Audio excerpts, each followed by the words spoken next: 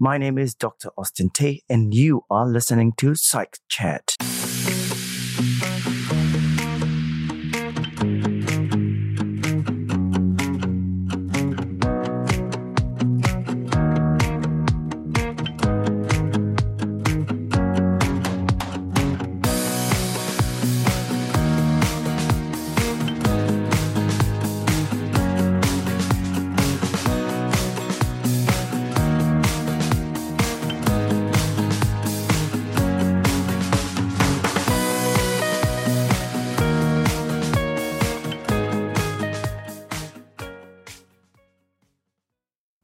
Hi there, welcome to episode 10 of Psych Chat.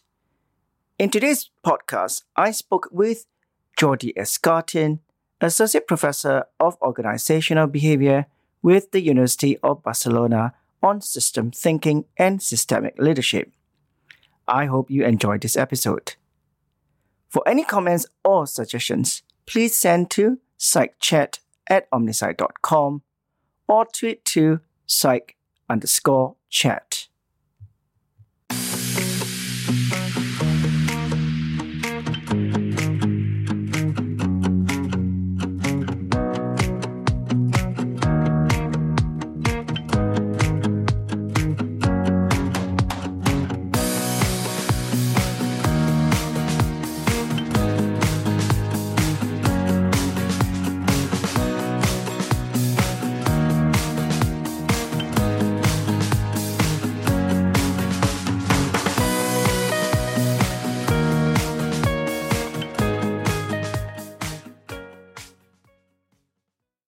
Hi there, and welcome to our new episode of Psych Chat. Today, I'm very happy to actually invite a contact I know about probably 6 years ago when I first met him, Associate Professor Jordi Escartin. He's the Associate Professor of Organizational Behavior with the University of Barcelona. Hi there, Jordi. Hello, Austin. How are to hear you? Yes, good. Fantastic. Well, yeah, at home, as probably most of the people here. Yes, and then as you said, all of us are confined to home, and I think this is the best time to do a podcast series. Thank you for joining us today. Perhaps you could give us a little bit about introduction to our listeners, who you are and what you do. Okay, yeah, for sure. Well, I would like to start that I'm a human being, perfectly imperfect. So some days I'm scared, some days at home thinking what to do. But as well, I try to be a healthy husband and a father of with full love of a child who's called Gaia, which I love so much. And in my work, I could say like several roles, like different petals of a flower. I'm an academic, as you say. I'm a researcher in areas like workplace bullying, that you are an expert as well. And we know each other from this side. But I try to do other things, like I'm an organizational consultant, and I work for management firms, and I do executive coaching. And as well, I'm a senior advisor in HR for different international companies. So I try to see myself like a work in progress. And to tell the truth, I don't know whom I'm going to become in the years to come. So let's see. Yeah, I think it's very interesting. All of us nowadays have to wear different hats. We all have different personas because of the things that we do. And as you say, one of the things that you mentioned earlier on were research that you've done in workplace building, which both of us are kind of very passionate about. And of course, the other part of the things that you've done, as you mentioned, organizational people development.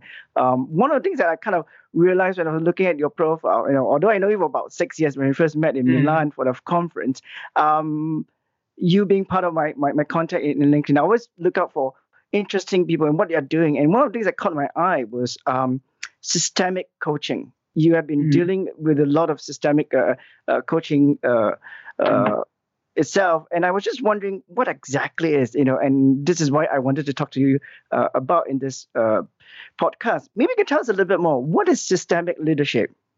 Okay. Think in somebody in your close world who sees the potential in others and free it. That could be like a very informal way of talking about that. It's like a system leader who is humble, who doesn't have all the answer, who is a good listener, and has a systems intelligence. And what a systems intelligence is, maybe it's one of the questions for you and for Yes. people who are listening. It's a kind of ability to see your experience as not just your own experience, but as a part of a system as a whole. Mm. So you can just focus not only on you, but my interaction with you, Austin, my interaction with other people, and which is the feedbacks that this interaction creates. All these kind of things, I think we can just collapse in what is a system leadership. And I think it's vital because you see the TV and the radio now with Trump, Bolsonaro, Piñera, all these world leaders, and they are for sure the antithesis of this systemic leadership. Mm. So in a way, it's like all of us are part of a big system. Whatever we do, whatever we say, it does interact with other people, and that also affect the way people give feedback to us and how we perceive things. Am I right to say that? Yeah, for sure, for sure. I think that now it's not that we are insensitive and they are self-sufficient and we don't need anybody. We are in a world now interconnected, and the planet Earth is a system, but there's much subsistence inside, like Europe, Asia, etc. But then you have countries like Spain, and then you have communities and areas. So all of these are different systems, and we are part of all of them. And this has a lot of repercussions.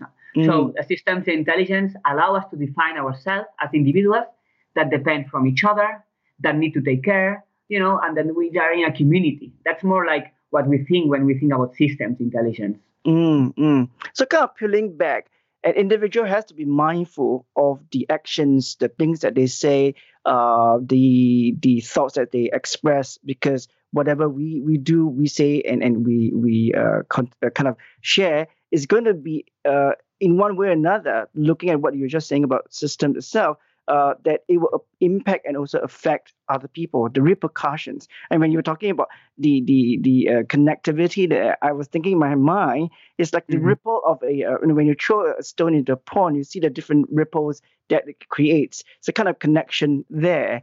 So we have to be mindful. So as someone who, as you said, individually, what we do, we're so connected to everybody now, and with the world being so close together with technology and collaboration between people around the world, this is so much an important way of thinking.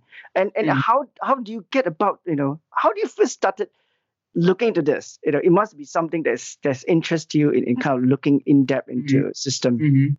For sure. If I go back, I could go back very, very, very in the past. But if I go to 2006, I was starting to work as a consultant for external companies, and I just I was aware of systems intelligence and all these things from many authors and many readings and many work personal experience. So I started using it, and I said, well, let's see what happened, because I couldn't find many answers in my experience before. From focusing on personality or focusing only on people, like you are the guilty one, you should be ashamed of this. So this kind of individualistic point of view was not useful to me. So I tried to use this, and wow, I started getting results, and organizations were getting more profits, more results. So it was kind of natural flow of trial and error, and with such holistic vision, I started connecting dots, and I tested it, and it worked. Then I follow it. That's where I am here now. I'm a true believer of that, for sure.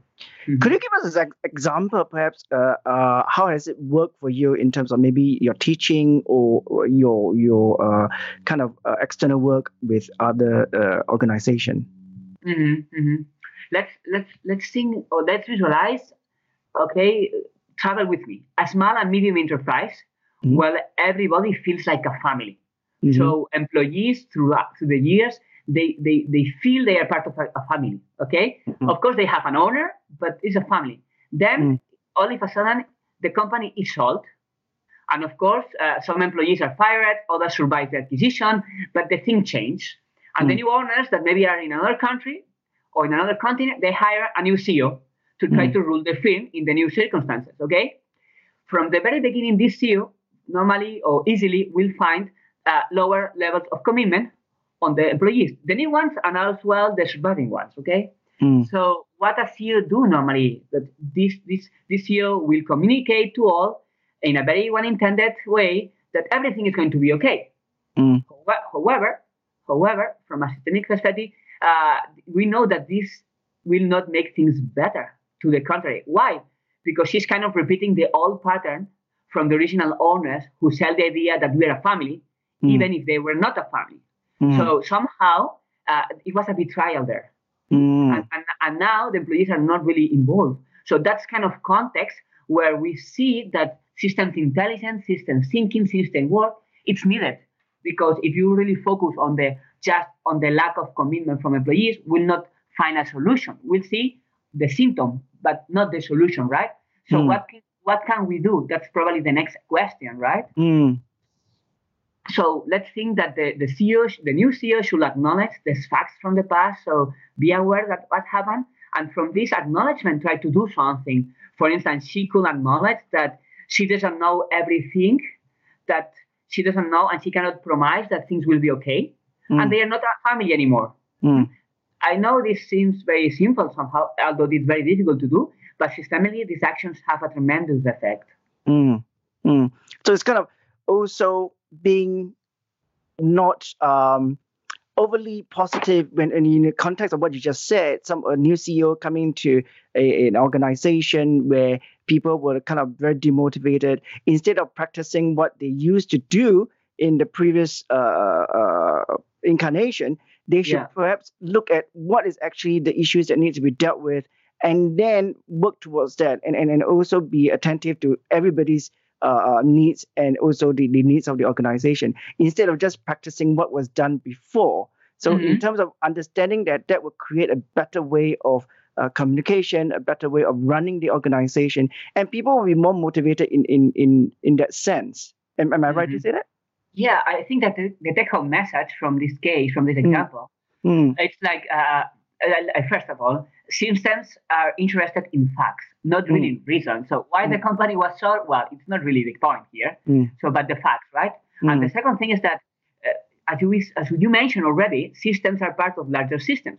So probably most problems are fractals of problems in the bigger system. Like it happens with corruption. So employees do small things, but in the high corporation layer, there's a lot of corruption. We can see that in politics, right? So in this case, the lack of commitment is just a symptom that we saw. And we can solve it if we just go to the higher system, to the upper level system. And if you look there, you can find out that the owner sold the idea of family, but as well sold the company. So this is kind of way of working with systems. Not only get stuck in the system where you have the symptom, but you just try to go lower and upper from the system. Right. So kind of really targeting everything and not just looking at one aspect of it. And I think this is quite, I was just thinking what you were saying, is quite very symptomatic of a lot of organization that we see today, where a lot of times, instructions are given from the top, and then the middle management will just do the instruction, and people who are affected are always on the lower strata. But then they don't really look at, how the repercussion of one action that affects the whole organization. It's more of just taking orders and then they do it. And when things doesn't work right, they will just either get rid of the person or kind of say, well, you have to do better in that sense. But they don't really look at the repercussion. And I think with what you were saying about systems itself, I think it's very important to see that connection, the ripple effect. What one does will impact on another person, and the other person will be impacting on another strata, different levels, etc. And then that will culminates into how the organization functions, and also how the organization is being perceived by other people outside. As one of those things, I think a lot of people who are wanting to join an organization will also be looking at how organization function, the culture, the way they are doing things. Do they really practice what they preach? And I think having this kind of theoretical background or understanding about systems itself, applying to the organization, I could see there's a lot of benefits. And we kind of very smoothly come to the next question. Why should we apply this kind of leadership into organization, and how do we do it? Well, I think that nowadays the employees have a lot of challenges, and everybody has a lot of stress. So when we think about a system leader or system leadership, it's somebody or some role that can engage everybody, all the stakeholders, with has highly diverse priorities and perspectives. So it's a role who forges alliances across boundaries. So it's kind of catalyzer who enables and supports widespread action. So it's more like you create the conditions for others to exercise collective leadership, and you can have share the challenges. Somehow it's a role that belongs to the entire team. So system leadership will be shaped by various individuals or subsystems, and I think this is kind of a relevant point here. Mm. Mm. And I think it kind of also creates an environment that, coming back to what we are both interested in, an environment that diffuses or decreases the possibility of workplace bullying too. Yeah, for sure, for sure. Yeah. I mean, sometimes the bully or the bullies are just like symptoms. Yes. So one question for you, for me, for any leader in an organization is like, what is the systemic function of a bully, or what is the systemic function of a victim, right? Because perhaps something or somebody was excluded from the past, or maybe for what's happening is that the order is not respected, too much reaching, or the old things are not considered, perhaps it's an imbalance. So these kind of questions is that systemic questions that a leader and systemic leadership brings out and allows to think not about the symptom, but about really what's going on. Because remember that organizations are complex systems, are living systems, which mean there is a lot of networks of relationships, and people want to grow, want to learn, and needs to self-organize, to transform, etc. So all these are networks, right? So in my opinion, system leadership is one of the most attuned forms to acknowledge, to understand, and to influence systems and subsystems. And I think always, like in my teaching, for instance, or in my training, in words of Leonardo da Vinci, such leadership realizes that everything connects to everything else.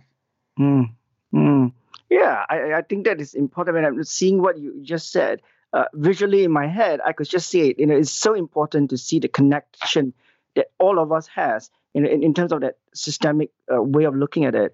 It does create a sense of accountability too. And it's very important in organization. We shouldn't be looking at just you are a department and I'm a department. We are not kind of related. We are all part of this huge dynamic system. If one system fails, everything is not going to be functioning. It's very important to do that. Well, what would be your tips for an organization who is actually looking at how should I incorporate systemic leadership or system thinking into an organization? What should they do? That's a very good question. Let's focus on two things, I think. The first one is humility. I mean, this is really required. I'm laughing, but humility is very needed in this world right now, because if you want to really will to embark upon a new path, okay, you have to be open to the idea that resources and challenges are everywhere. So the power has to be shared, and it's like a network thing. So it's not a top-down process of decision making and power, that you say. So that humility is something that has to be there as a precondition, let's say. And the other thing that is very metaphorical from the animal kingdom is like leaders should start using soft eyes like a prey instead of hard eyes like a predator. So in order to be exposed to more information as possible.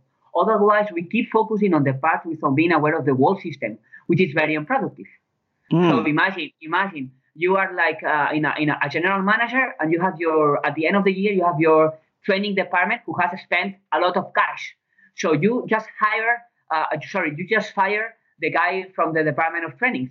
But the point is maybe that 2 years ago in the selection department, the person who was there was pensioned, and the new guy who came was not taking seriously the role, and they selected people without the necessary training. So the Department of Training had to invest much more money than the previous year for training because the selection was not well done. So if you just look at the past from the CEO perspective, you don't see that. You just see results, right? So it's the process that you have to focus on a lot. I like your analogy about the animal kingdom, the prey and the predator. And I think, putting in the context of what I know about organization, a lot of times you hear managers saying, as what you just said, I have a budget. I need to spend a budget. I need to get this done, and then I'll take what has been required of me. But they don't really solve any issue, or they don't really actually improve the employees' capability or skills. And then it falls back to square one. All of them are not capable of doing more things because as organization are less people, more work, they will pile up more projects for people, and these people are streaming, in the whole perspective of not able to do those things, but they are struggling and so on. But yet organizations don't see that.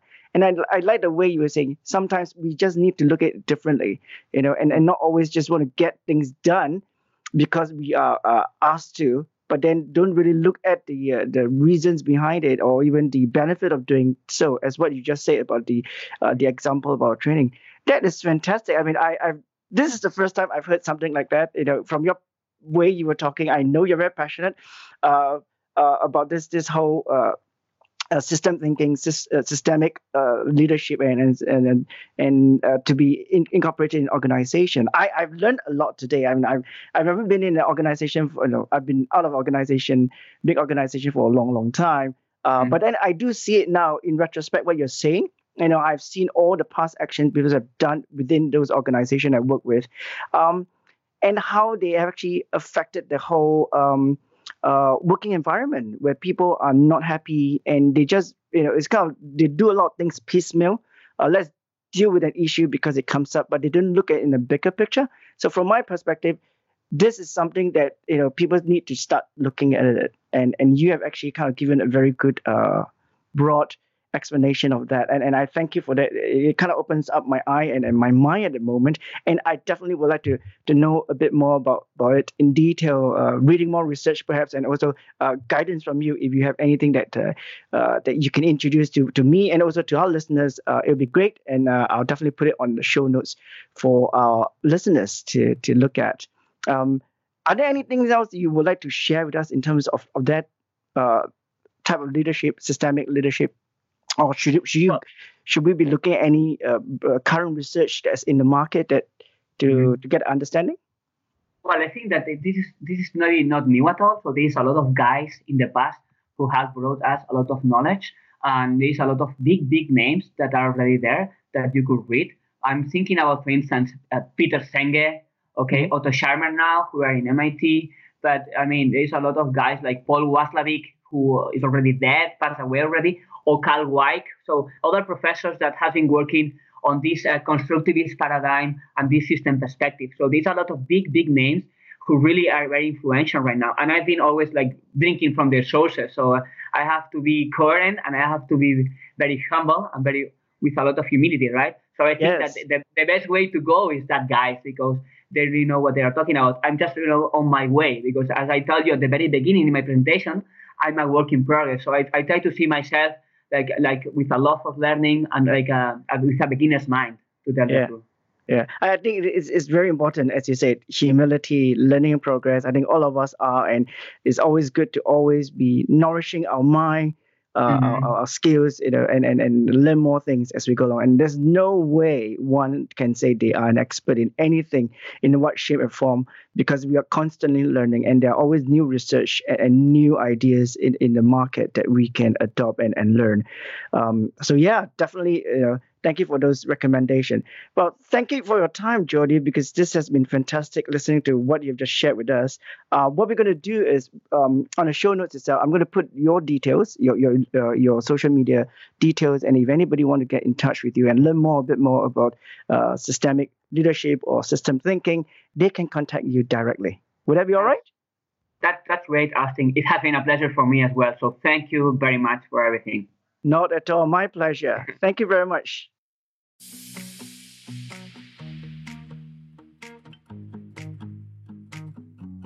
You have been listening to Psych Chat. This podcast is brought to you by Omnisci Consulting.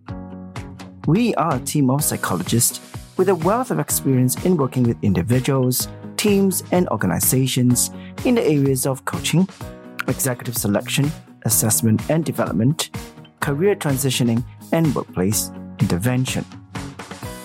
Omnisci Consulting exists to solve the critical issues facing our clients, both large and small. Our approach is to tailor-make each service to meet the requirements of our clients. Our broad range of services and solutions help individuals and organizations to facilitate change, achieve their vision, and optimize performance and productivity. For more information about our services, do check us out at www.omnisci.com.